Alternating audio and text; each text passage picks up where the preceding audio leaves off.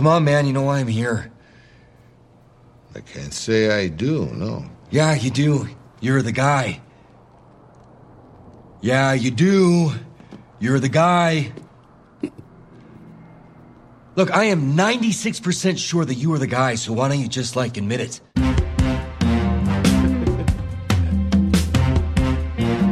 This is the Extra Hot Great Podcast, episode 272 for the week of October 12th, 2019. I am Secure Fish Plate David T. Cole, and I'm here with Cocaine Steward Sarah D. Bunting. Pew, pew, pew. Keeping it level. Evil Welder Tara Ariano. Me? No, I'm a cop. And Dead-Eyed Goober Alan Sepinwall. Let me just grab my belt, okay?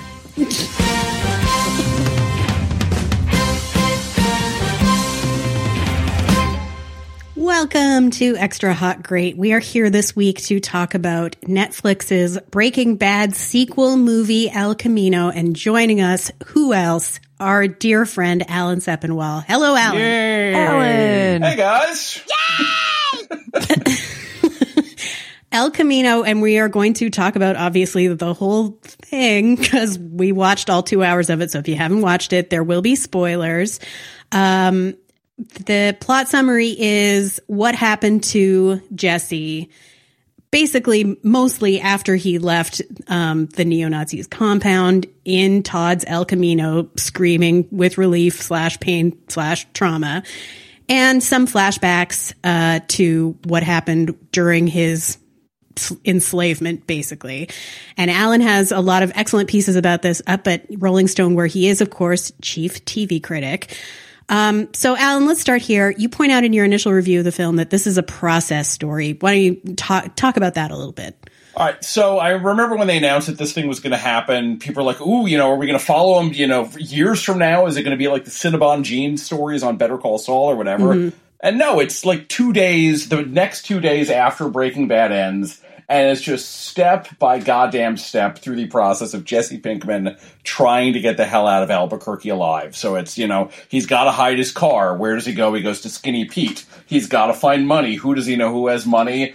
He figures Todd had money hidden somewhere in his apartment. He's got to find a way out of town. He calls Ed the Disappearer. Rest in peace, Robert Forster, in a really sort of sad bit of timing there. So it's just sort of like one agonizing step at a time, which is what Breaking Bad kind of always did, going back to, the first few episodes of the show.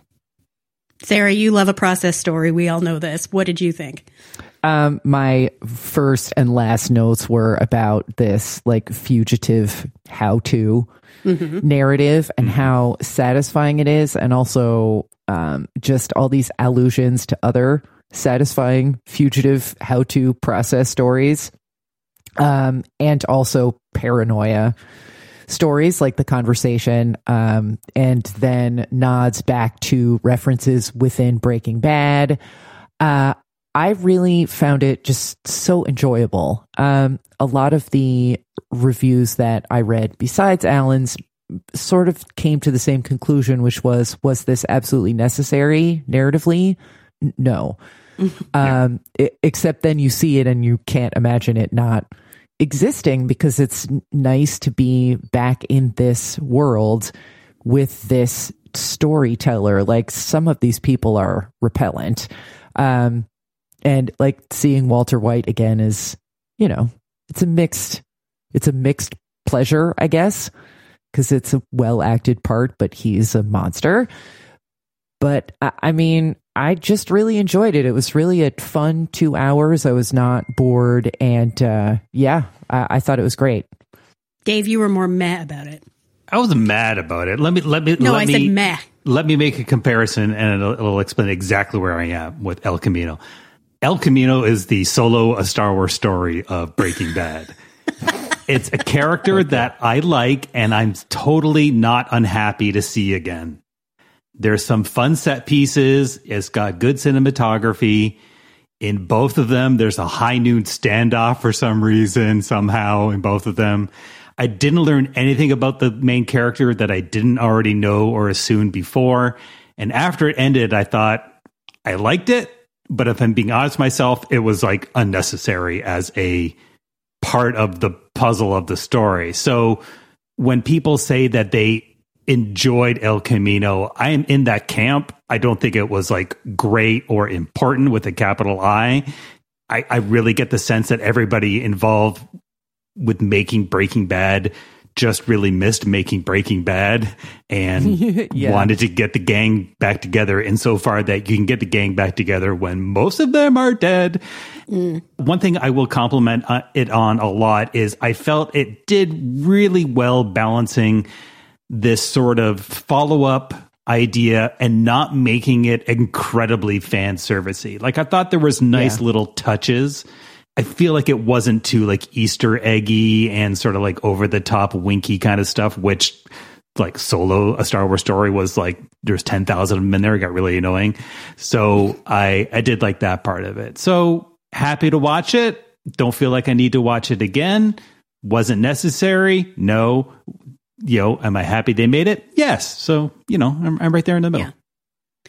I'm glad you called out the fan service thing, because when I was making my notes this morning, the one that jumped out to me was the part where Jesse goes to Ed, the disappearer, and they counts out all his money, and he's like, "That's great. This pays for your last one. Now we have to pay for this one." And it's like, oh, like it would be so cheap and easy for them to be like, he's just going to be a good dude and like give him a discount or a kill fee or something. But it's like, that's not what this story is about.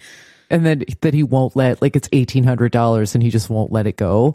Yeah. And then the bookend of that is that the guy asks Jesse, why don't you just ask for an even $2,000? And he's like, well, yeah, but the point is he needs $1,800 and that's what he's going to ask for. So. Yeah. The other thing I really enjoyed about El Camino, I thought, was how they made such a minor villain seem so incredibly villainous. And that is like the welder guy. Neil. That character, like I started off thinking, oh, okay, here's this bumbling guy pretending to be a cop. And then like he was never smart. He was never a mastermind. But the menace behind everything and sort of like the soullessness of all his actions, like really amped up like how scared I was for Jesse. I really thought that they did a lot with a little with that character. Yeah, Alan, you wrote about him too. Yeah, that's sort of impressive because he's basically the non-union Mexican equivalent of the Nazis because they wiped out all the Nazis in the series finale. And so they've got to come up with somebody else. And Neil winds up making a pretty good impression in not a lot of time. That's an actor, Scott MacArthur, who I mainly know from comedies like The Mick and The Righteous Gemstones. And he was very creepy here. And he worked, as the stand-in for what they needed.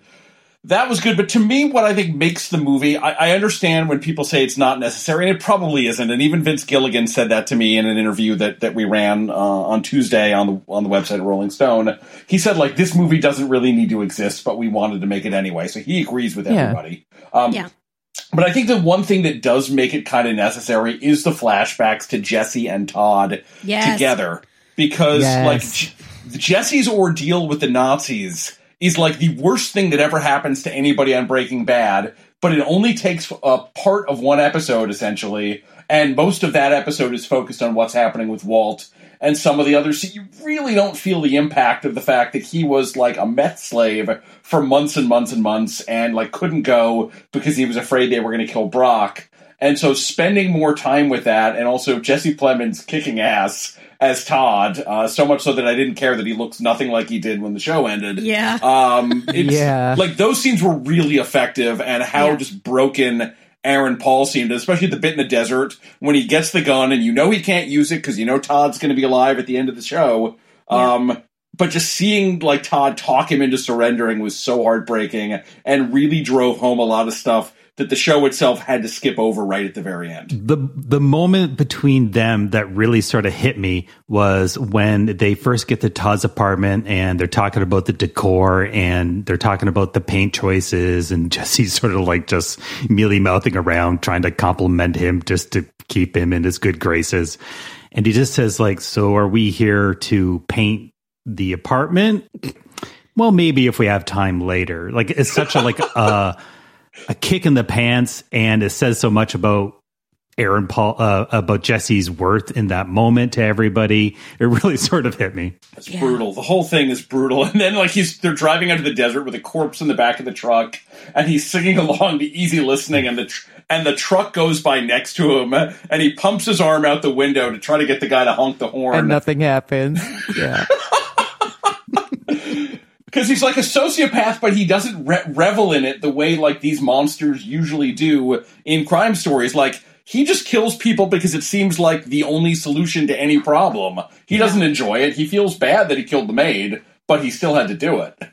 Yeah, those scenes are like some of the creepiest shit I think I've ever seen. And it felt like every detail of the story was so considered. Like, not just that she's dead with his belt around her neck, but then he takes it off her and puts it back on before they roll her up in the rug. Like, I mean, everything about that whole sequence, like starting with the banality of like chatting with Jesse or trying to about the weather. Like, Jesse doesn't know anything about the weather. He lives in a hole because of you. Like, that was, to me, that was more than anything else what made the story like worth telling from this angle. Because horrible. Well, and the weather in ABQ, like, what is going to be different?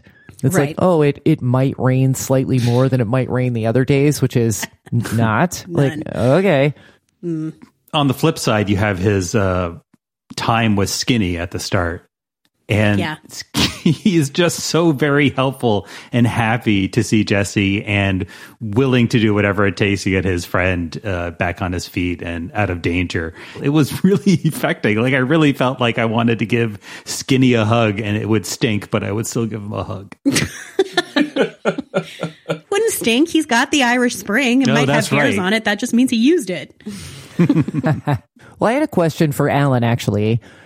Did you, because you have literally written the book on this show, was there anything in this more cinematic experience that didn't work for you? And is that because you have marinated in this show, or it was just nice to reunite with them again? What was your experience having written a book and spent much more granular time with this world?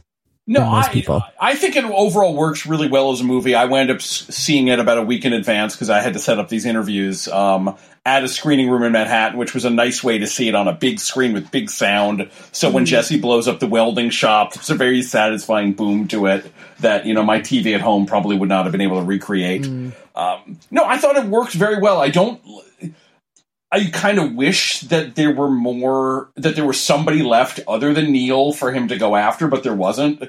And so because of that, it winds up, the climax feels less affecting than it otherwise could, even though it's kind of fun to see him do the gag with the gun in his pocket.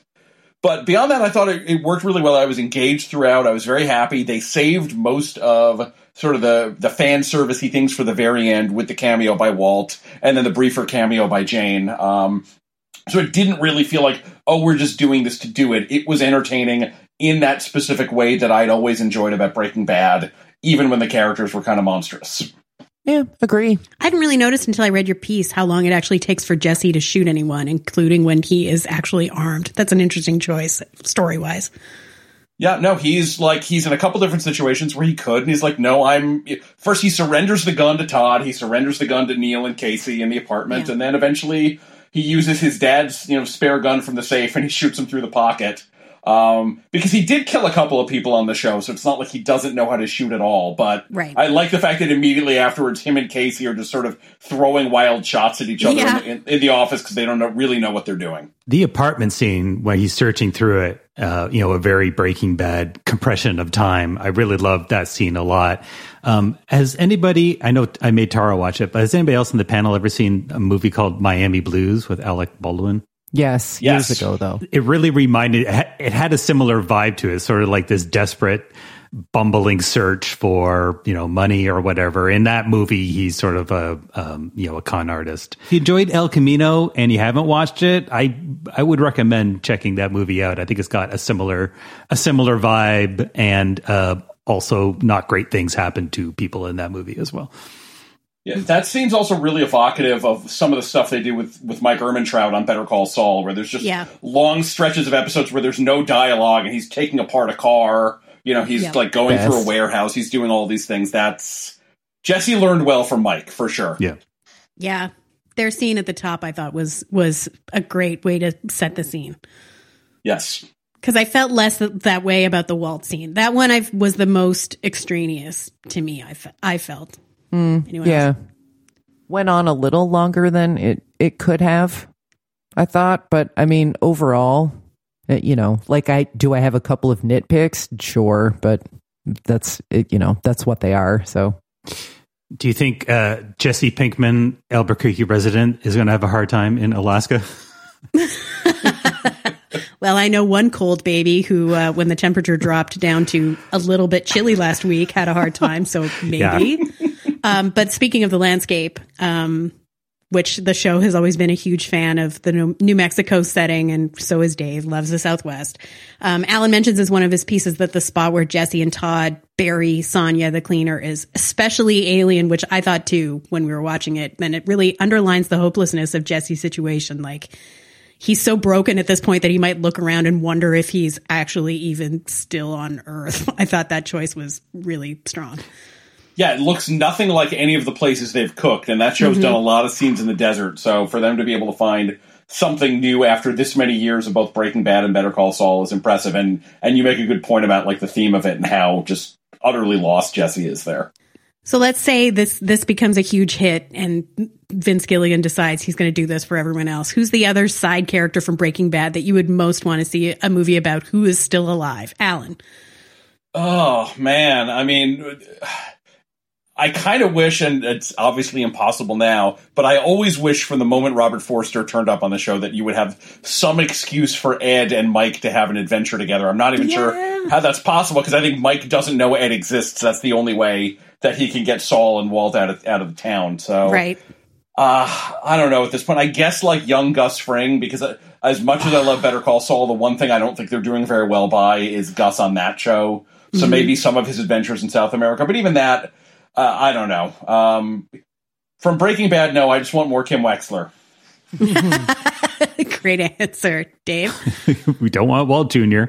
No. We don't need I don't think Skyler's got much going on that's going to be compelling in a Breaking Bad sort of mold. Yeah, I mean, I think I'm with Alan. I think young Gus Fring would probably be the best match for what they've done so far, unless they just want to do something like an Aliens to Alien, where they just sort of flip the genre. Go from horror to action. They go from drama to like straight comedy or something like that, which I don't want to see. So let's say Gus Fring as well. Right, Sarah. 33 short films about Badger. Yeah. Yeah. Yes. Dara? I mean, obviously, young Gus Fring. I assumed that everyone would guess that. Alan took mine. Sorry.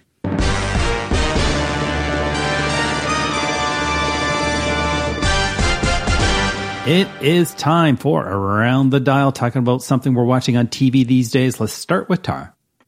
Well, it was CW premiere week, so I have a couple of CW premieres. First, briefly, Dynasty. I feel like whenever I talk about this show, people think that I'm making stuff up, which I couldn't. It's just crazy all the time. The season 2 finale ended with like 50 different catastrophes, but the best was we find out that when Fallon was a teenager, she had this friend named Trixie Tate. They got in a fight at the manor, and she pushed her, and Trixie fell off the banister and like landed on the marble floor and like had massive blunt force head trauma, and everyone assumes she died. And Anders and Blake like threw her in this man-made lake on the property, and so that came out. And then while the lake was getting dragged for that reason, the crew that was doing it was like, no, we found another body. Like, that wasn't enough. There's a whole other dead person in the lake too. But anyway, now we're in the show's third season. The show is also on its third crystal. The second crystal, it turned out the first crystal had just like stolen or borrowed her identity. But now this is still the second crystal, just played by a new actress. You know what? Change her every season. Don't care. That's fine. Adam, the long lost, thought dead brother schemer, is still a bad addition. The fact that he's actually a medical doctor makes so many of his schemes feel like cheats, because he can get in places and get access to stuff that your average, regular non-doctor soap antagonist can't. But Michael Michelle, terrible on ER, playing Dominic Devereaux here, looks fucking incredible. The fashion is still one of the best reasons to watch the show. There's a scene where Fallon intercepts Trixie's mother coming out of church on Sunday, and Fallon is fully in a green leather trench coat with snake earrings. Like, wow. Okay, great. Got it. Got it. Love it. I love a show when you can tell the ethos is we don't know how long they're going to let us do this, so let's just go balls out all the time. There's another one of these coming soon from Alan. But I also watched Riverdale. Stay out of Riverdale. Thank you, Dave. Dave was crossing through the room when I had it on, and he was like, have you been watching this all this time? Like, no, we watched it for the premiere for the podcast, and obviously I didn't pick back up since then, except I did now, because this was the Luke Perry episode, of course. Luke Perry played Fred Andrews, Archie's father. And for the first half, most of my notes are complaints. And Sarah, you watched this too, so chime in. The contrived beefcakery, like Archie has his shirt off before the opening credits. Like, okay, fine. His hair is so fake. Like, yeah, I saw that on Twitter. If you can't find a redhead, fine, but like find a blonde and dye their hair. Don't get this dark-haired goon. Also, he's Australian and his accent is like not great. A parsley garnish on pancakes? No. People are in high school and like boyfriends and girlfriends are just sleeping in each other's beds. Veronica is in a fucking cloak on the 4th of July. With black nail polish. Of course. Of mourning. Very dark lips too. But then Shannon Doherty shows up and we find out the way they've written Fred out of the show is he was out of town. He was on his way back, stopped to help a woman with her car that had stalled, and another vehicle killed him in a hit and run.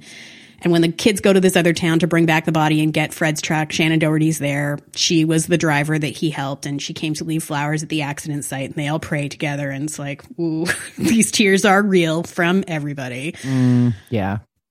Then there's this dumb vigilante plot where Archie hears who the driver was that has like turned himself in. And I get that no other 90210 alum would want to play the person that's taking the rap for killing the Luke Perry character, but I would have loved another John reason. Sears, shit, come on. That's true. He is still around.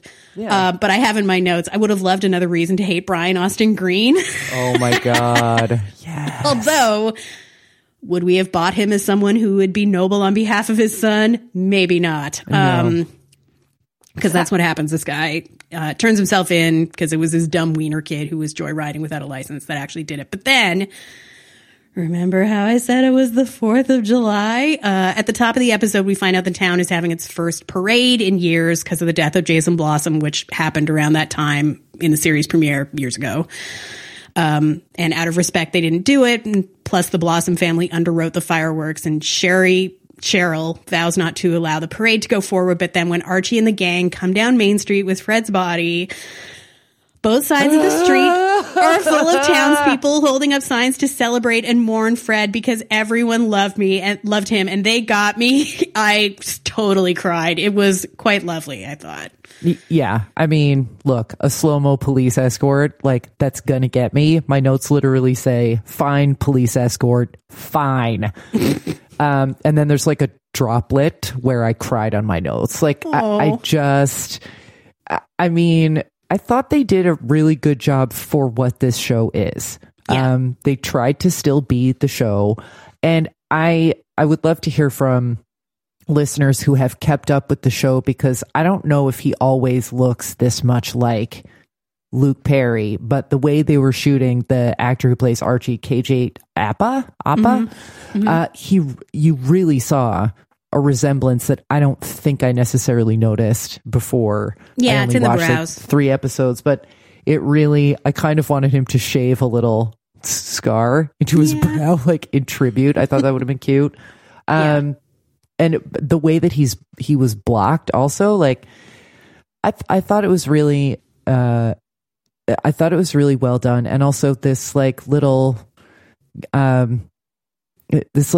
mitzvah, like, for the culture, for Riverdale to do this, and to also make this place for Shannon Doherty to have this moment with Luke Perry. Like, that definitely was not acting, and it was hard to watch, but I don't know. I like, from Riverdale, you don't expect that it's going to be actually good and affecting, but it was, and it was also itself. I'm not going to keep watching or anything, but well done, Riverdale. Good job. A-. Yeah, they say things like they call him our knight in flannel armor. One of the girls, I forget which one, says like just very simple line, your dad was such a gentleman, Archie. And it's like, oh, that's such a lovely thing to say. Like, or Pop from the chocolate shop, like in Archie's eulogy, which is honestly kind of a come down from the parade. That could have been the end and I would have been fine with it. But he says that Fred was a good tipper and Pop's like, you damn right or something. It's like, it's another like lovely detail to say about someone because I bet that was true of him too. Yeah. Yeah. I bet most of this stuff was actually just about Luke Perry. So I mean, tough needle to thread, and they did it.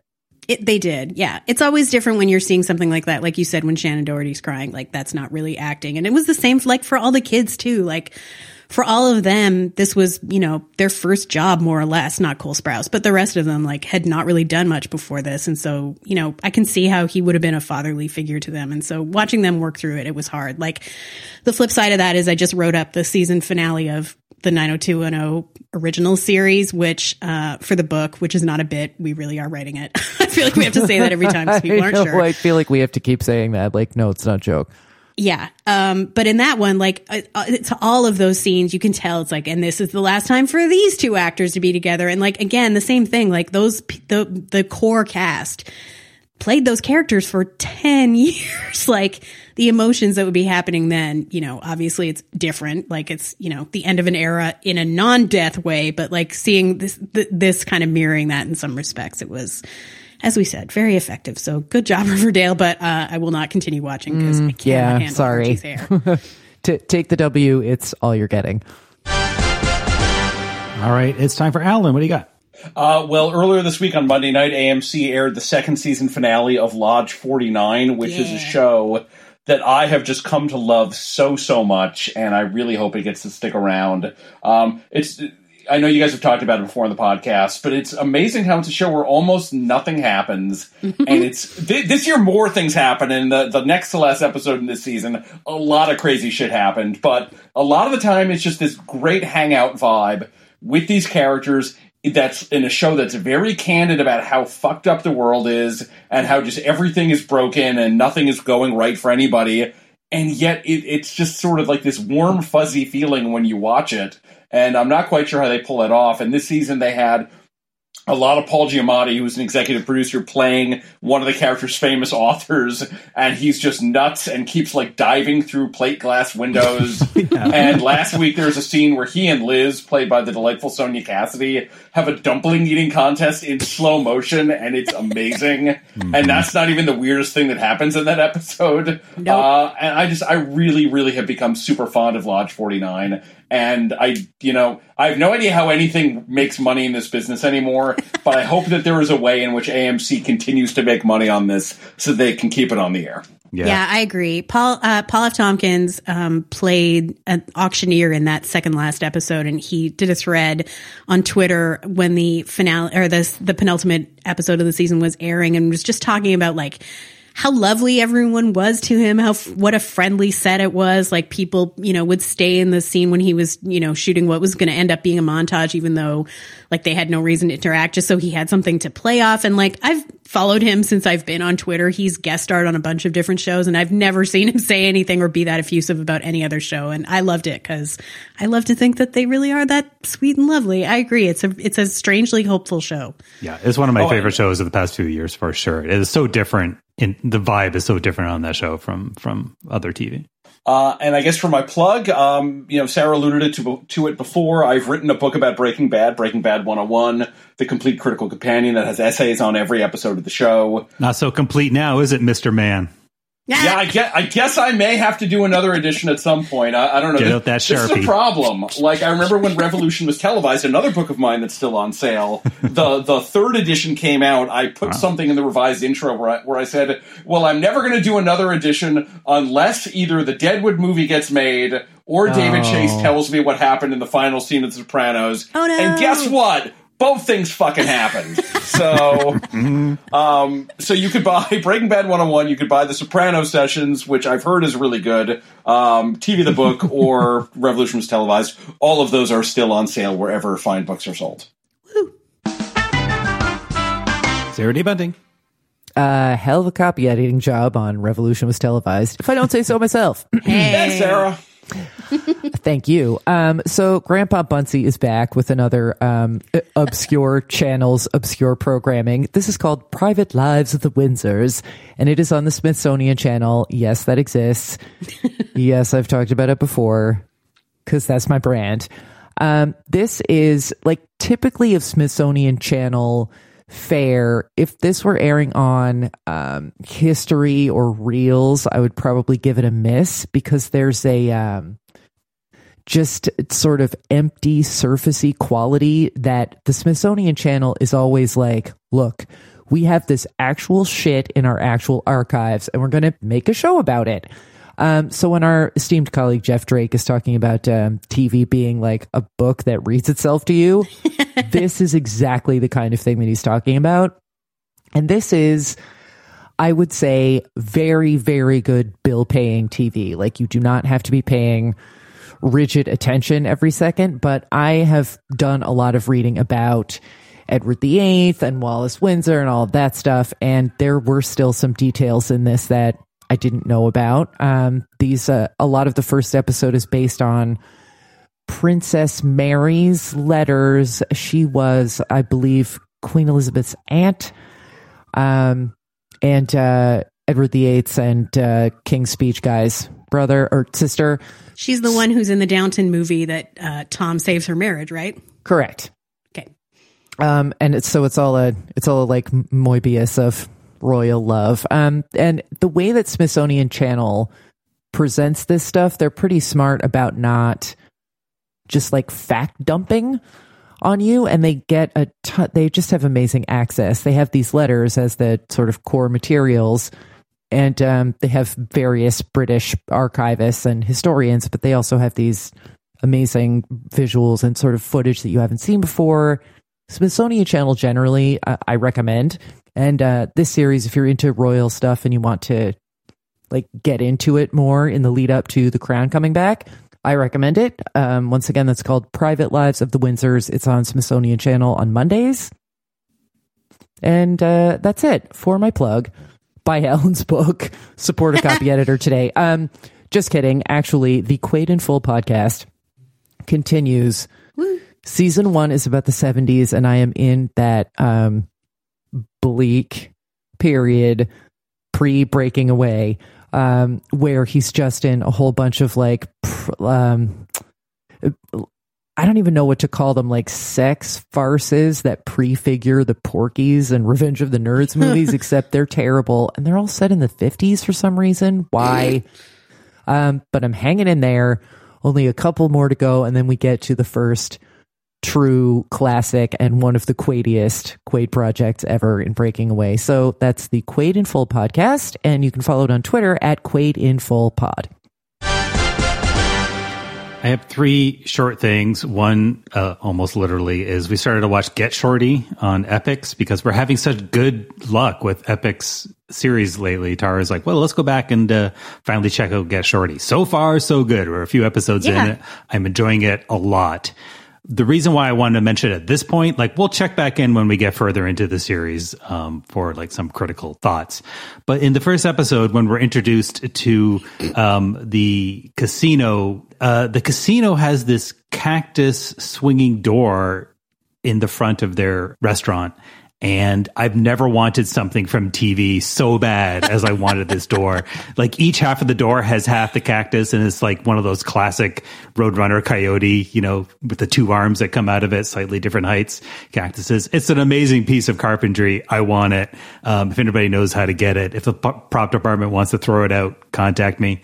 Number 2 is, I don't know how this has happened, but I thought we were done with like a few years ago, suddenly everything was breathy acoustic cover songs in ads and CW type of shows and stuff like that. And I thought it disappeared, but like lately they're all back in force and I hate it so much. I just really hate it. And I just wanted to shout that out into the heavens in the hope that somehow this action will stop it from happening. They're all the same and they're all bad, and figure out a different way not to pay the original artist their full fee. If you have to, let's stop doing these. I am not a crackpot. Item number 3 is following up on the show Press. We've watched the first season finale. I do like the show, but the last episode did sort of fall short of the promise of the flash forward of the first episode. As Tara said, it was a bit of a plop of an end. So look forward to that in 4 weeks, PBS viewers. It is still worth watching. I enjoyed the ride, but I think they built it up too much for what they delivered at the end of season 1. That's all. So yeah, there's some good twists in the last couple of episodes, but yeah, it just kind of it was clear like there was no, we have to keep people hooked for season 2 because they're not going to be in season 2. So that can be a double-edged sword, let's say, right. the American model of television making. And I guess for my plug, I'll just mention that we are on Patreon, and for as little as $1 a month, you can support us. And if you do, you can get an ad-free version of this podcast. Plus, you can get our extra Hot Great podcast one a week so far. And we've been doing a lot of different stuff there. This week, what do we got this week, Sarah? This week, we are wondering what would happen if Karina Longworth's amazing podcast, You Must Remember This, which I believe is back soon, was You Must Remember This also about the first half century of television instead of film. So look forward to that. You can find that at extrahotgreat.com, hit the Patreon link, or directly at patreon.com/extrahotgreat. And we thank everybody for their support. AMC Network's Sundance Now is a premium streaming video service offering a rich selection of prestige dramas, heart-stopping thrillers, and gripping true crime series from around the world. Sundance Now believes that life is more enriching when experienced through perspectives that differ from our own. Why is Sundance Now so awesome? Sundance Now's catalog includes award-winning original content, international exclusives, and hard-to-find properties at a fair price. You get premium content and no commercials for as low as $4.99 a month with an annual membership. And you can enjoy it anywhere. Sundance Now works on all your favorite devices. Download the app or watch online on Apple and Android devices, Amazon Fire TV, Google Chromecast, Roku, and more. My favorite aspect of Sundance Now is their documentary library. Pop culture investigations like The Cult of J.T. Leroy, The Pussy Riot doc, and that must-see for Project Runway fans, Bill Cunningham, New York. But the catalog is impressively deep on the true crime front, too. There are lots of films I've covered for my true crime newsletter, but just as many I haven't had a chance to watch yet, and I had to force myself not to start Valentine Road instead of recording this ad, so let's get to that promo code so that I can get back to the film, and you can join me free for 30 days. Start streaming your next obsession. To try Sundance Now free for 30 days, go to sundancenow.com and use promo code EHG. That's sundancenow.com and use promo code EHG for 30 days of free streaming. Thanks, Sundance Now.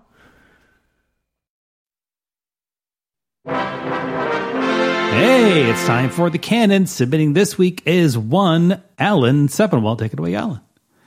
Okay, so you mean cynical bastards all made fun of my last canon submission from Quantum Leap. So I've decided it was time to make you cry, with a little help from my favorite show of the 2010s, HBO's The Leftovers. For those who don't know, the series was adapted by Damon Lindelof and Tom Perrotta from Perrotta's book about a kind of askew rapture called The Sudden Departure, where 2% of the world's population instantly vanishes at random, leaving the other 98% to try to make sense of what happened, why, and whether the world just ended while they weren't paying attention. No show of the last 10 years has made me cry more, but I'm not sure any show of that period has made me laugh as hard as The Leftovers could make me. And once the show got past that brutal first year that was telling the story of the book, few series in the history of television can match it for sheer craziness. And it's a craziness that was always in service to the questions the series asked about grief, faith, mental illness, and more. I knew the canon had already inducted an episode about the show's best character, Nora Durst, played by the great Carrie Coon.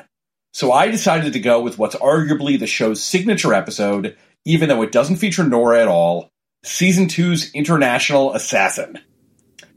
Much of the first season involved the Guilty Remnant, a religious cult whose members all wore white, chain-smoked, and didn't speak to remind the world of the rest of the world about the sudden departure.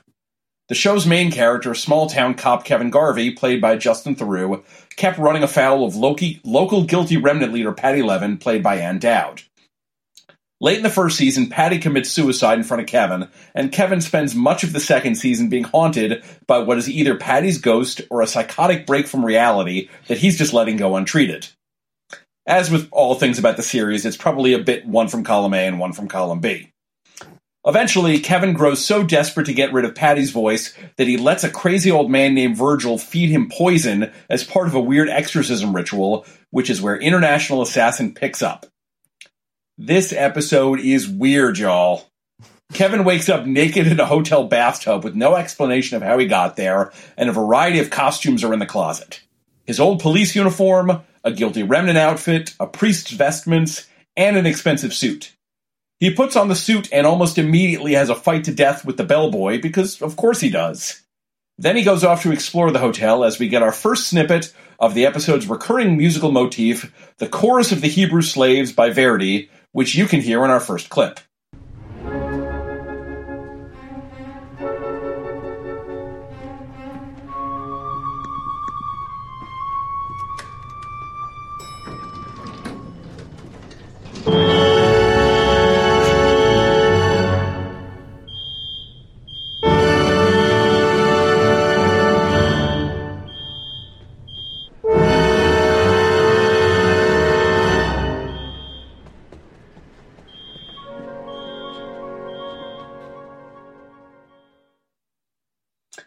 Is this the afterlife?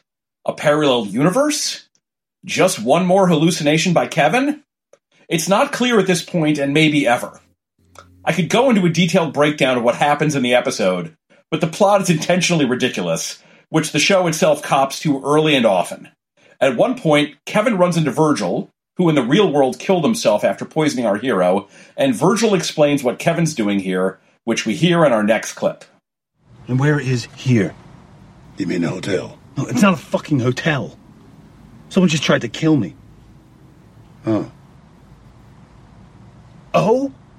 Well, it makes sense. It's a pitfall of your chosen occupation. Which is what? Look at the way you're dressed, man. You're an international assassin.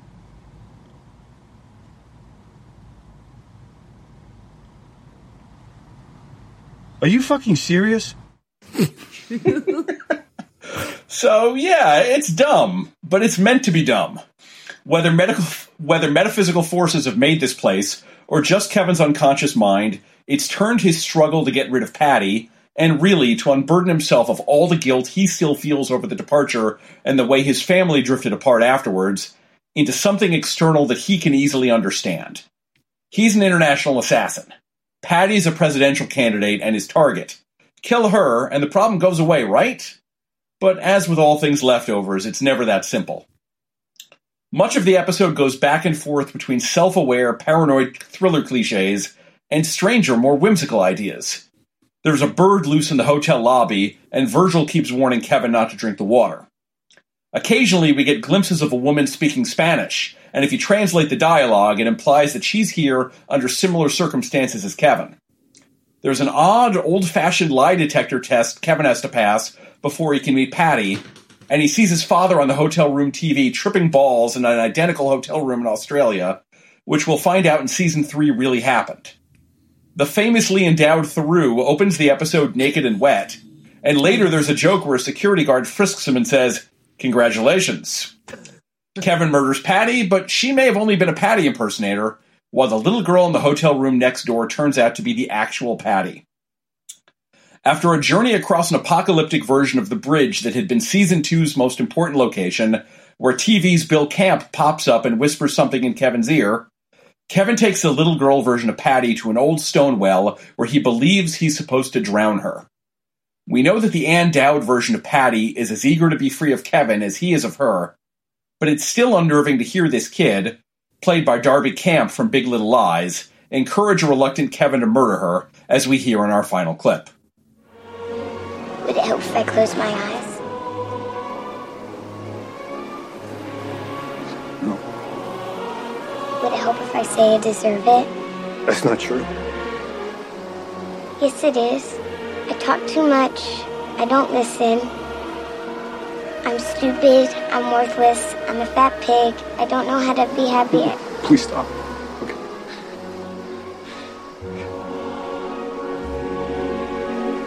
Okay. But I hope it.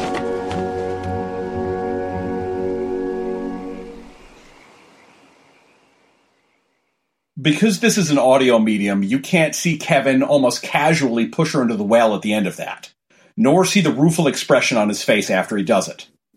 But the job's not done yet. Patty is still alive and an adult again, so Kevin has to climb in after her and listen to her tell the story about the time she went on Jeopardy in hopes of using the prize money to escape her abusive husband. She won the cash, but she couldn't work up the nerve to leave him. And as Kevin listens to her, he finally understands for the first time that this woman he's turned into the villain of his own story is just as damaged and has suffered just as much loss as he has. And it's only then that he can work up the nerve to drown her, which sends him hurtling back into the real world to find himself lightly buried by Virgil's grandson Michael, who responds to the sight of the resurrected Kevin with the only two words that can properly capture the episode. Holy shit. International Assassin wasn't the first TV drama episode to send a character to some odd version of the afterlife. St. Elsewhere once put Howie Mandel on a trip to heaven, hell, and purgatory in the same hour. And I'm sure Sarah can quote chapter and verse about the time Tony Soprano turned into Kevin Finnerty. But no show has ever been as well suited to it as this one in terms of overall subject matter and willingness to embrace the weirdest possible idea. This is at once a profoundly stupid hour of television and a profoundly tragic one. It's ridiculous and exciting and sad and always emotionally resonant, even when we're talking about the size of Justin Theroux's manhood. It showed how you could take the series' usual discussions about grief and madness, treat the subjects themselves entirely seriously, and yet have buckets of fun at the same time. The genius of this episode gave The Leftovers license to get even stranger after it, including a return trip to this hotel so Kevin could sing karaoke, another International Assassin adventure, and that time a bunch of the characters got stuck on a lion sex boat party and met God, who was played, of course, by TV's Bill Camp. But none of that marvelous lunacy would have been possible without International Assassin, the defining hour of one of my favorite shows ever. I hope you'll consider it for the canon. This is not a perfect hour of TV, but this is a great presentation. I think that you were wise to keep the clips to a minimum, because either you know what's happening with this episode or you don't, and it's a little hard to clip from it. I would say there are some sequences in here that I found myself this is going on too long. This is a little too TV, a little too scripty. But what struck me at the end, when he's sort of crawling when he's Lazarusing out of this shallow grave in the woods, is that the lengths that this character will go to avoid feeling the horrible things that he needs to feel, and that he's just going to these lengths to avoid his own grief and guilt and these tortured plans and rationalizing that humans do to avoid those things, which has its parallel in anxiety nightmares, which this could also be, that quality of going from one problem to the next in your subconscious, but never exactly solving any of them, just getting thrown off course. That this episode can be a meditation, which is an expression I'm sick of, but here we all are, on all of those things, but also, as you said, Alan, be funny and be weird and have these very dark slapstick moments, fucking Captain Fuller from 21 Jump Street wamping a bird to death with his spiral notebook is what the crispy fuck am I even watching? So it's enjoyable, but it's the way that it's imperfect reminded me, in fact, of the quality of a funeral day, and the fact that there's a lot of dead time in it. I just thought that was an interesting structural parallel if it was intentional, which with this show, I feel like everything is always intentional.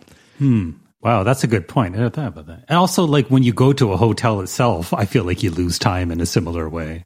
Yeah. But in that way, it's like the casino way. Yes. Of losing time, that you're just like disoriented, and once you sort of get into the rhythms of the hotel, you know it's time to go home. It is sort of like going to Vegas. Yeah, I don't think this episode necessarily suffers from the absence of Carrie Coon. I, of course, adore her, but this episode is extremely leftovers-y. It did make me want to go back and start the series from the beginning and revisit it, because it's been a while. Naked Justin through, enough said. I laughed. I cried. I'm glad it was not cats who were squashed with the spiral notebook. Yeah, this is a really amazing episode of television that I think is the sort of best and most of what the show was able to do. And it made me sort of feel lucky that we had it, even for 3 seasons. So yeah, good presentation, and I was glad to revisit it. I loved the book, The Leftovers. I'm like the one person who doesn't think season 1 is bad because I like the book so much. And I love the show. I'm glad you called out the Nora-lessness of this episode, because it is important to note. And am I mad about Justin Theroux's naked ass? No. Like, we got multiple angles. Everyone's pleased with that. No one has a quarrel with that. Yeah, thank you, mirrors. I've never seen that man naked, and that is a very attractive naked man. He has got muscles in all the right places and just the right size. You can tell looking at that body, it's a body that needs to have a toilet that looks like a motorcycle, which we all know from the other two he does. You could bounce a quarter off that guy and catch it. Yeah. I loved getting reacquainted with the way Ann Dowd says Kevin, adding a Y in it. Alan is right that you can't imagine in the audio format what it's like to see Kevin push like kid Patty into a well. But if you email me, I will send it to you, because I made a GIF at the time this episode aired, which was an important thing to do, I feel. If you send it to me, I can put it in the show notes. Oh, okay. Okay. And Sarah's right that this is, of a piece with what Kevin's been doing throughout the whole season, the series, which is just walking around begging anyone to tell him what to do to stop feeling what he's feeling. Like, that's, just the text of this episode instead of the subtext of every other episode. But I hate this episode. I hate a dream episode. I hate that episode of The Sopranos too.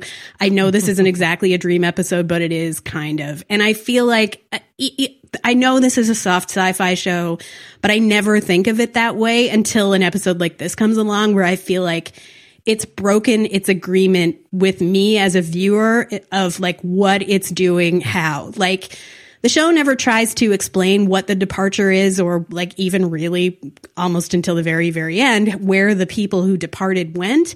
And whether you believe Nora's story from the series finale or not, I guess is a choice. Like, when I found out that there were people that didn't, I was shocked, because I did. Like, I buy into the premise of the show, even with all of its uncertainties and like just the lacunae of what it's trying to do. And so I feel like something like this, where is just a big cheat. And I do think there are great moments in it that, Patty in the well is great, having her be a kid and try to explicate her relationship with Neil that way, making her more vulnerable. Like, I get it, but this is not in the upper echelon of episodes for me. So I appreciate the presentation, because you elucidated a lot of stuff that I wouldn't have thought of in this way, because I have have felt this way about it since it aired. I was like the one. Yeah, great presentation. I don't think I'm there. Dave. I was very curious to watch this episode, because I knew that Tara didn't like it, and that Tara got a lot of, Twitter flack for her opinion of it. So I was very curious. Think that's true. No one cares. I don't think that's true. No one cares. I just knew that I was in the minority in this opinion. Okay. Well, I saw a lot of you're entitled to opinion, but of course you're wrong in jest tweets at the time when something went up. So fair. So, I was interested to see. I was prepared to like it because it sounded fun and goofy. And, I was talking earlier about Alien versus Aliens and how they just flipped moved a genre over. I thought this episode was going to be like that. Like, to have people explain it to me, they were saying, well, it's like James Bond in Leftovers. And I'm like, well, that sounds weird and fun and silly, but it wasn't that fun and silly. Like, it was different. Like, the tone obviously was different, but it wasn't like this romp like I was expecting. I enjoyed this episode for what it was. I do agree that I find that dream episodes for the English minor and all of us. Let's spot all the symbolism and blah, blah, blah. I really... Yeah. Or drug trip episodes. I don't like that part of it. And when people respond to that, I feel like I'm out in the cold because I feel like that's sort of... And Star Trek is like the one that I always bring up in that because I, like, like there's a light in the corner, like the applause light, except it says symbolism, and it's blinking off and on. So dream episodes aren't my favorite, but this episode I found had enough. Boy, I don't even know how to put it, but like it shifted gears so often without stalling that I was sort of like compelled to see the ride through. It starts off with the fight.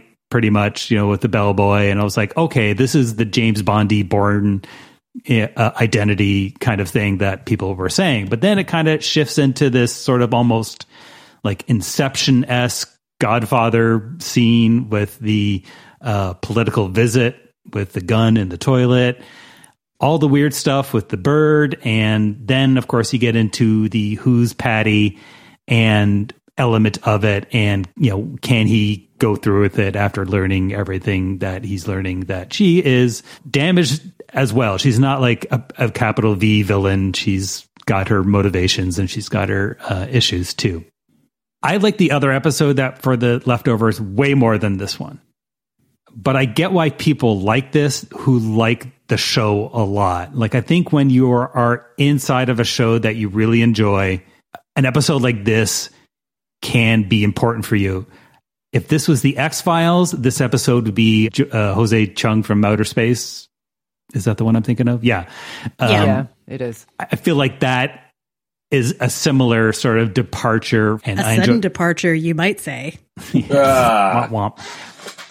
And I have to say, Justin Theroux does such a good job with all the twists and turns that his character takes in this episode. And there's a lot of them. There's action, there's rage, there's confusion. They're like, it's an acting class all in one. And he handles it without seeming too actory, even though there's this heightened reality. There's this dream symbolism scape, I thought he did a really good job. So I just want to say his delivery of, oh, alone. So funny.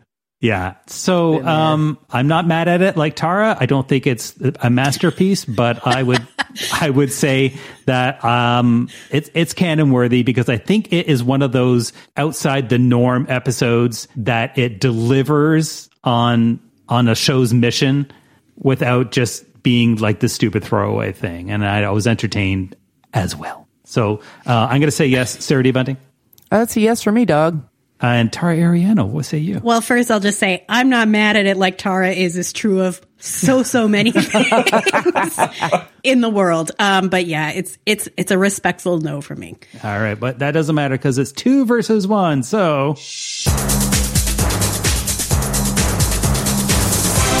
that means The Leftovers, Season 2, Episode 8, International Assassin. You are hereby inducted into the extra Hot Great Canon.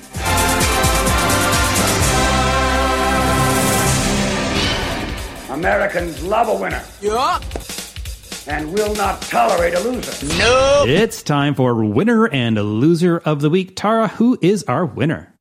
Well, I kind of thought that the fact that we hadn't heard anything about it for weeks and weeks and weeks and weeks since its season 1 finale meant it was not coming back, but that's not true. Holy Moly has finally been picked up for a second season. The extremely dumb extreme golf show that we watched all of is coming back. And I just want to note here, if there's hope for Holy Moly, maybe there's hope for BH 90210 as well, which also has not been picked up or canceled yet. Do you want there to be?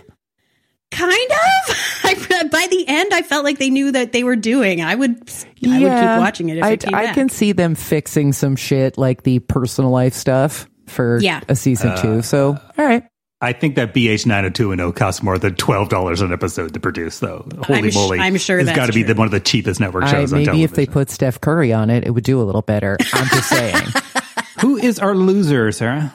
That would be a San Francisco area Fox affiliate, which on the occasion of the Atlanta Braves losing 13-1 to the St. Louis Cardinals, wrote in a chyron, Braves scalped.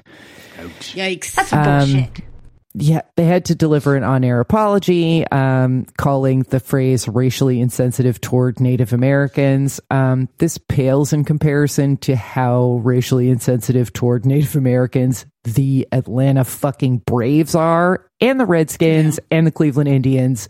But at least someone actually did the shitty thing and drew attention back to this issue. Please just rename your teams. Did I read that there was a Native American player on a team that was going to be playing them, and they said, okay, we won't do the tomahawk chop during the games when he's here? If you realize you have to do this, maybe don't do it at all anymore. And also they're again? We will no longer give out tomahawks to chop. I guess you have to fucking make your own at home from paper mache. Gross.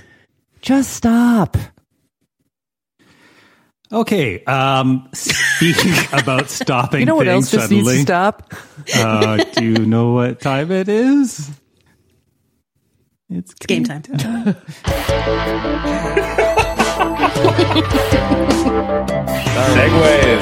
Yeah. Usually Look, set him you up know better it's than coming. You can at least try to set me up a little bit. I always set you up. Awesome. Fuck you, Dave. Tara and Sarah are starting with -3 points. Dick. All right, this is the 12th game time of the season. Season scores are Tara 4, Sarah 4, value guess 3. So we could have a winner today. If Alan wins, it'll be a 4-4-4 tie next week. Let's see how it plays out. Oh my God. Today we are playing The Verb is the Word from Chris Billig with assistance from one Mr. Dan Casino. They earned themselves an extra credit topic for their trouble. They write, we've changed the titles of TV shows by adding ing to the end of one of the words to make it a verb. Name the new show based on its given synopsis. So here's an example, and I'm going to use this one because it's way too meta to use for real in the actual game. Here's your synopsis. A big city couple moved to small town Nebraska to start a church worshiping Tara's Twitter nemesis. Bless this messing. Bless this messing would be the answer. Shouldn't I get some Dave points for already having a last name that does this? You could if you didn't ask for it, but you did, so you don't. Fuck you, Tara Dave. Ariano, can I please have the steel meal situation? Well, strap in for drama, because here's some. The value guests have one, and Sarah has one, and here's why. Here comes a mea culpa. In our extra hot great episode number 24, this is for our Patreons. This was listener game time number 2. There was a tie, and when that was settled, they did it for shits and giggles, and the players had a chance to gift their steel meal to someone. Aww. And they gifted it to Sarah. And at the time I said, I'll remember. And then we recorded 3 of those in one day, and I forgot. So that episode dropped October 4th. So last week, Sarah should have had 2 steel meals. She did not. Now, I'm throwing myself at the mercy of Sarah, the wronged party, and our game master. I have 5 steel meals, so you can take as many of those as you see fit as a penalty for me fucking up and forgetting to assign Sarah all of her rightful. So let me get this straight. There's technically, legally 7 steel meals out there right now? Yeah, Value Guest has 1. Value Guest is not part of the skirmish. Sarah has 1 legitimately that I forgot to give her last week. I have 5. Sarah 3, Tara 2, Value Guest 2. Final ruling, here we go. Great. All right. Sorry, Sarah. So, to recap from 12 minutes ago, you're adding ing to a show based on the synopsis I will read. Let's sort of picky to see who will start with question 1. We will start with valued guest. All right, that means Alan is up first. We'll go to Sarah next, and then Tara.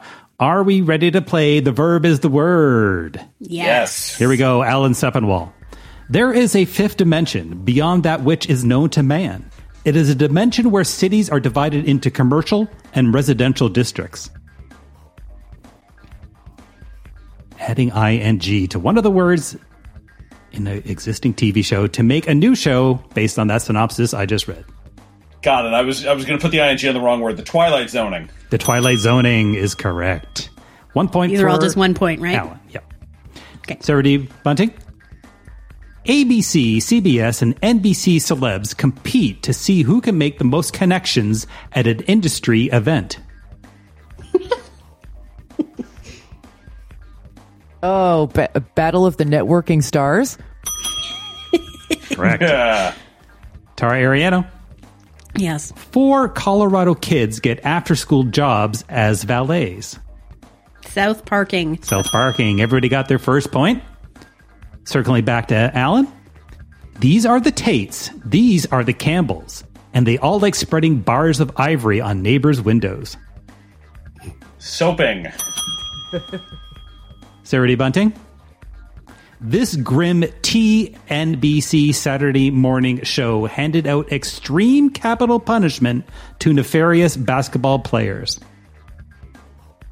Can I hear the first part again? Yeah, this grim T as in Thomas NBC Saturday morning show handed out extreme capital punishment to nefarious basketball players.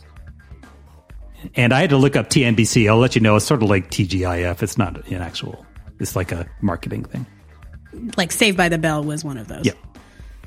Oh, gotcha. I don't have the faintest idea. Steel Mill. Steel Mill from Alan. Hanging Time. Hanging Time from Hang Time is correct. Tara Ariano. Yes. The Chapman family captures wanted criminals and has sex with them in public. Oh, no. Dogging the bounty hunter? Oh, gross.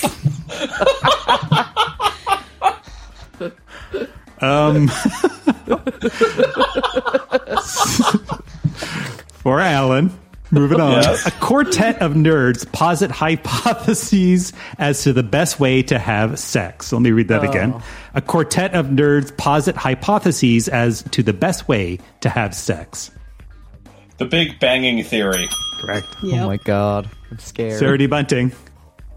Another format change at this Midwest radio station has the DJs playing records of people urinating. Oh my god. WKRP in Cincinnati. I love this game. Oh my god. Back to Tara. Mm-hmm. The star of Beethoven and Cheaper by the Dozen interviews guests while shooting wild game. Ooh. The star of Beethoven and Cheaper by the Dozen interview guests while shooting wild game. Have an answer for that one? No, I don't. That was the Bonnie Hunting Show. Oh. To Alan. This sitcom is about the soldiers on potato duty in the 4077's mess tent. Mashing. Mashing. Sarah D. Bunting. Sexy lycanthropes try to keep their six-packs while binging on food. Binging on food. Oh my god. The name of that show has completely departed from my head. Yeah, I got nothing. Someone steal it. Steel Mill. Steel Mill from Alan. Teen Wolfing. Teen Wolfing. Wolfing down that food, correct? Oh, I was thinking Wolfing Creek, which was also... Oh, yeah, that's the one I was thinking of. I don't know All right, why. Tara. Judge Joe and Bailiff Rusty can't get through any cases because they're too busy flirting.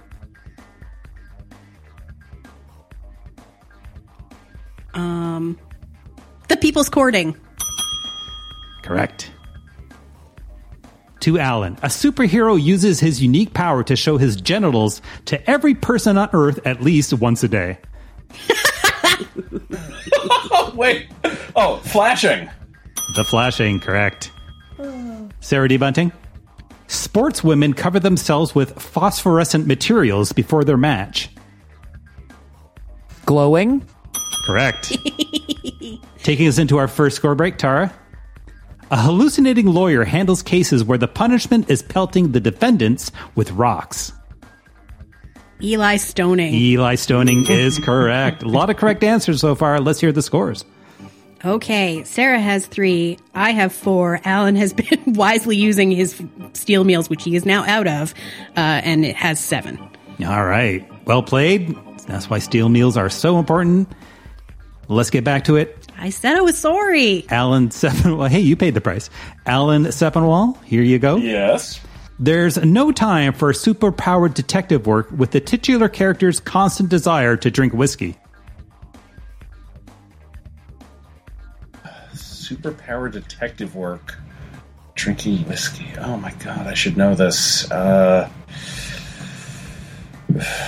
John Constantining? The answer we were looking for, Jessica Jonesing. Jessica Jonesing. Oh, yeah. I was like, oh, is that too easy? Okay. Also would be just a description of the show itself. Didn't even have to be. Sarah D. Bunting, this is question 17. Spread Eagle. This show is only about everyone's least favorite Pearson, Kevin, and his addictions. Yeah. This show is about everyone's least favorite Pearson, Kevin, and his addictions. His favorite Pearson, Kevin, and his addictions. Any idea what that is? Okay, geez. I was like, ussing? This is using? This is using, correct. Nice. To Tara. Yes. An everyday IT guy gets secret files downloaded into his brain, but his only new skill is being able to throw or barf things really far. Chucking. All right, we are at question 19. And we're back to Alan. A mean judge grades a contestant's ability to list numbers that can be multiplied together to get another number. A mean judge grades a contestant's ability to list numbers that can be multiplied together to get another number.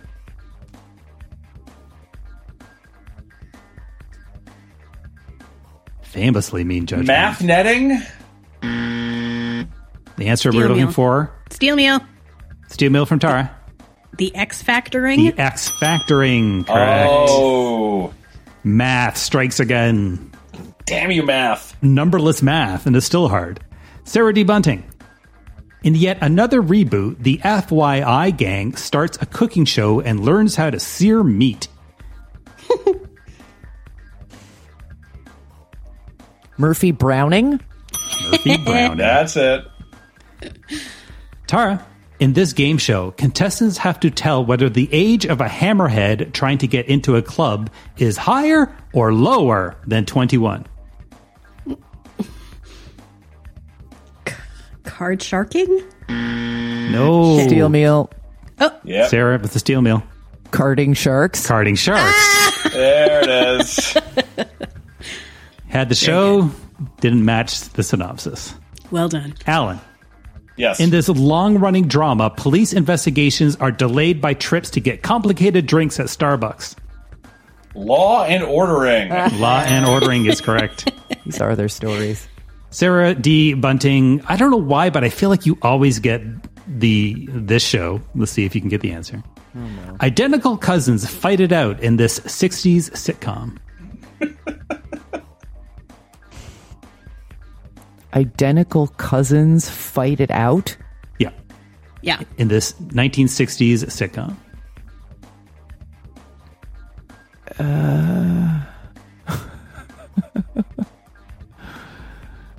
I don't know. All right. right. The answer, anybody? For Chits and Giggles? Shout it out. Patty Duking. Yeah, Patty Duking show. I do get that one. On the other International Assassin episode, Ann Dowd sang the theme to the Patty Duke show. That's right. Time is a flat. But they're Kevins, identical Kevins. Tara Ariano, a chess writer, helps solve crime with the help of his signature King Rook move. Castling. Castling, correct. For Alan, after a long day in court, a lawyer relaxes by stone cutting.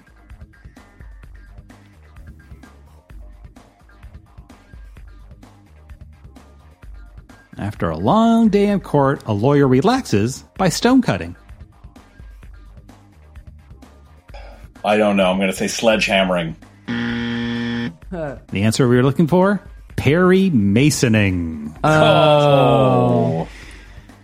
Sarah D. Bunting, a daydreaming intern tries to stay one step ahead of his resident while keeping the hospital spotless.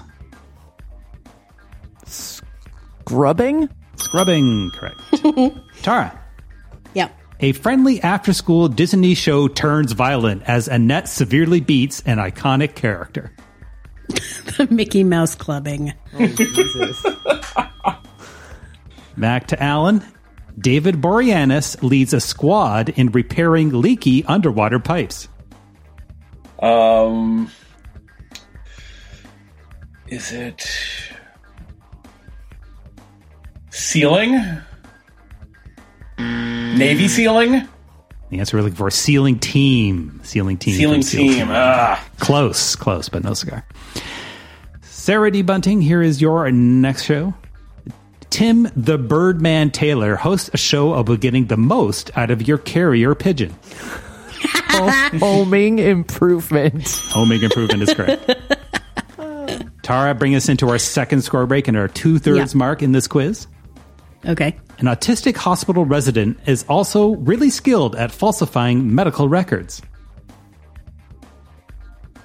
Oh, the good doctoring. The good doctoring. And that's how you do it. And we are at our next score break. Tara, can we please get the scores? It's so close. Alan and Sarah are tied with 8 points each. I have 9. Ooh, all right. Ooh. Everybody has 5 questions left, so anybody's game. Alan, here we go. Mm-hmm. Abe Vigoda didn't get much done on this spinoff. He was too busy out with his rod and reel. Fishing. Fishing, correct. Sarah D. Bunting. Our tough-skinned hero fights crime in Harlem and he keeps chickens in pens on his roof. Luke Caging. I just want to say I wrote the next one, and I'm proud of it. It's so stupid. Uh-oh. Oh, boy. Behind the front lines of the Vietnam War, Dana Delaney cares for expensive dishware that's washed up on shore. China beaching. Oh, God, Dave. That's not the last of mine either. All right, back to Alan. Greg Kinnear was the first host of this E-Clip show about stews, gazpachos, and cup of noodles. Talking soup. Talking soup. Sarah D. Bunting? This is also mine. This is also my favorite. We can tell by the way you're giggling already. Improv comedians try to suss out who owns the inner surface of various jackets. Whose lining is it anyway? Well done. Well done. Tara Ariano. This syndicated show told the tough tabloid truth about office Xerox machines. Hard copying. Hard copying, correct. Back to Alan. An OBGYN subconsciously assigns her feelings to her coworkers. An OBGYN subconsciously assigns her feelings to her coworkers. Bensoning. Steel meal. Steel meal from Sarah. The Mindy projecting. The Mindy projecting. Correct. Oh. Gorgeous. Sarah has 1 steel meal left. Okay. Here is one that Chris said, I could have went blue, but I didn't, and he has regrets. But here we go. Okay. For Sarah. A Marvel hero uses the power of his glowing hand to press his trousers. Oh, I see. that you didn't do iron fisting. You did ironing fist. You are correct. All right, Tara. Yep. This is also for me and is also my favorite. LGBT icon and lister navigates the end of the British Georgian era's prejudice and male masturbation. Gentleman jacking. Correct. This is for me and it's also my favorite. Apple TV's upcoming Paul Theroux novel adaptation starring his nephew as a blood-sucking pest who's just lazily going through life. Apple TV is such a mess, and this is one of the ones I haven't seen, so I can't remember the name. This is upcoming, just announced. They haven't even started production. You got to be really in the industry to know what we're talking about. Alan, sadly, I'm not. Dickinsoning. All right, the answer we were looking for, the mosquito coasting. Just going through life. Oh, sure. Sarah D. Bunting, guess what? Also my favorite. Trapeze artists, lion tamers, bearded ladies, and fairies team together to win a regatta.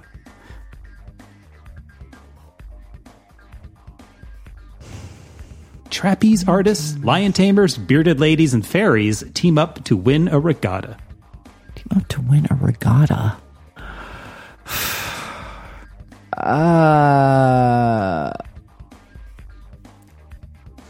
Love boating. I don't know. Anybody know the answer to that one? Carnival rowing. Carnival rowing. Oh. All right, Tara, this might be the hardest one for people on the panel today. Okay. Goku's rapid-fire jokes at your expense hit at power level 3000. Great. Goku's rapid-fire jokes at your expense hit at power level 3000. Dragon Ball Zing? Dragon Ball Zing. Correct. Oh, nice pull. Everybody has one left, so let's quickly get the scores, Tara. Okay. Alan has 10. Sarah has 12. I have 13. 13, all right. Boy. Here we go. All right, this is Alan's last question. A Brooklyn teacher reluctantly accepts VC funding for his educational project.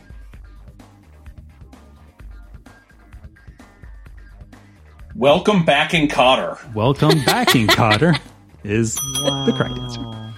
Sarah D. Bunting, need this to tie, correct? Yeah. That's correct. Here we go.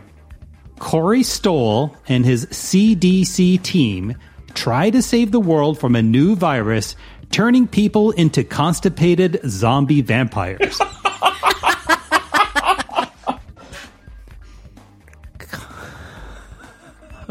What? I'll read that again for you. Corey Stoll and his Center for Disease Control team try to save the world from a new virus that's turning people into constipated zombie vampires. Constipated zombie vampires. Why? Oh my God. Why can't I think of this? Right. Show. We're going to need an answer. I know. It was like the straining? Yes! That might be my favorite. Wow. All right, I mean, Tara. speaking of straining, Jesus, I'm exhausted. You give her the ding. She didn't. She heard the ding. I gave her the ding. I heard the ding. All right, I didn't All hear right, it. I was Tara. too busy saying yeah. Oh, this boy. is it for the win. Miss it, Yep. we'll go to a tiebreaker. But Okay. Sarah's got a steel mill, so we never know. Sarah does have a steel meal. An historical fiction series centering on clumsy crusaders who keep losing their balance.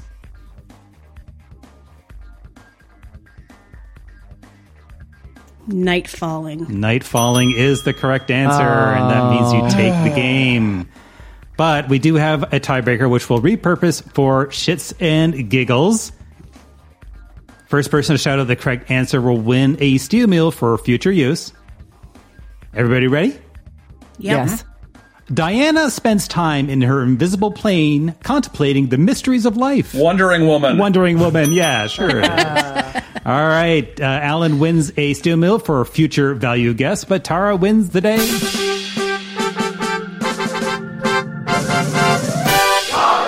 Tara. And with that, her 5th victory, which means Tara is the champion of this season. Done. Tara? Game time is your friend. You're the best around. You are very tame to go. I have a lovely singing voice, is what I'm discovering. Well, that was a great game. Thank you, Chris and Dan. Thank you. It really was. That was super fun. And I can't be mad after I hear that song, so. Guys, that is it for this episode of Extra Hot Great. We kicked the tires on El Camino, a Breaking Bad movie, before going around the dial with stops at Dynasty, Riverdale, Stay out of Riverdale, Lodge 49, Private Lives of the Windsor, and breathy covers of popular songs. Alan's pitch for The Leftovers was not double tapped in the head. We crowned winners and losers of the week, and Tara was the winner of this week's Game Time and this season. Remember, we're listening. I am David T. Cole, and on behalf of Tara Ariano, Kevin, Sarah D. Bunting, wow, it's like I'm here with Sinatra, and Alan Sepinwall. You still have to owe me for the last one. Thanks for listening. And we'll see you next time right here on Extra Hot Great. Yeah, no crazy in this house. Perfectly normal.